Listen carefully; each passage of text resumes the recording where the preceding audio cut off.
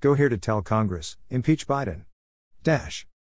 Judicial Watch announced Federal District Court Judge Carl J. Nichols ordered a hearing in the Judicial Watch Freedom of Information Act, FOIA, lawsuit involving the full declassification and release of the electronic communication, EC, that officially launched the counterintelligence investigation, termed Crossfire Hurricane, of President Trump's 2016 presidential campaign.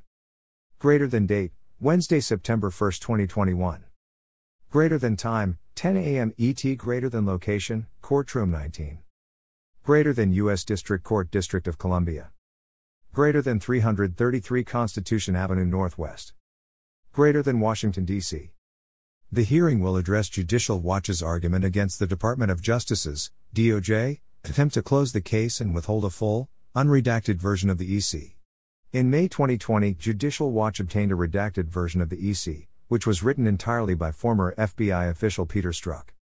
Judicial Watch filed the September 2019 FOIA lawsuit after the DOJ and FBI both failed to respond to identical July 11, 2019, FOIA requests, which asked for access to a single record, the electronic communication that initiated the counterintelligence investigation of President Trump's 2016 presidential campaign. Judicial Watch v. U.S. Department of Justice, No. 1:19 CV 02743.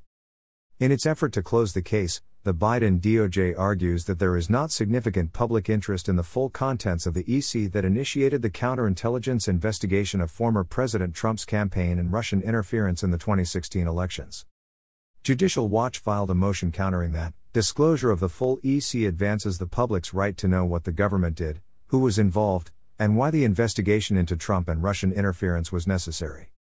Judicial Watch cites two declarations from Kevin Brock, former Assistant Director of the Directorate of Intelligence and former Principal Deputy Director of the National Counterterrorism Center, NCTC, for the FBI. Brock testified that it is not standard procedure to have an EC drafted, approved, and sent to and from the exact same agent, and that this is a violation of FBI oversight protocols. Greater than in the EC document here, the from line indicates the EC- and authorization to begin an investigation as required under FBI policy, is from a part of the FBI's counterintelligence division. The contact listed is Peter Strzok. The EC was drafted by Peter Strzok. The EC was approved by Peter Strzok. On the face of the document produced, it appears the EC that initiated a criminal FARA investigation of unidentified members of the Trump presidential campaign was created by Peter Strzok, approved by Peter Strzok, and sent from Peter Strzok to Peter Strzok. This is not usual procedure. Greater than FBI policy prohibits an agent from initiating and approving his or her own case. Such action violates FBI oversight protocols put in place to protect the American people from an FBI agent acting unilaterally. Greater than in fact, the EC does not identify any individual by name as a target of the investigation. It does not articulate any factors that address the elements of FARA as required by routine FBI policy and procedure and the Attorney General guidelines and, therefore, does not contain sufficient justification for initiating an investigation into U.S. persons.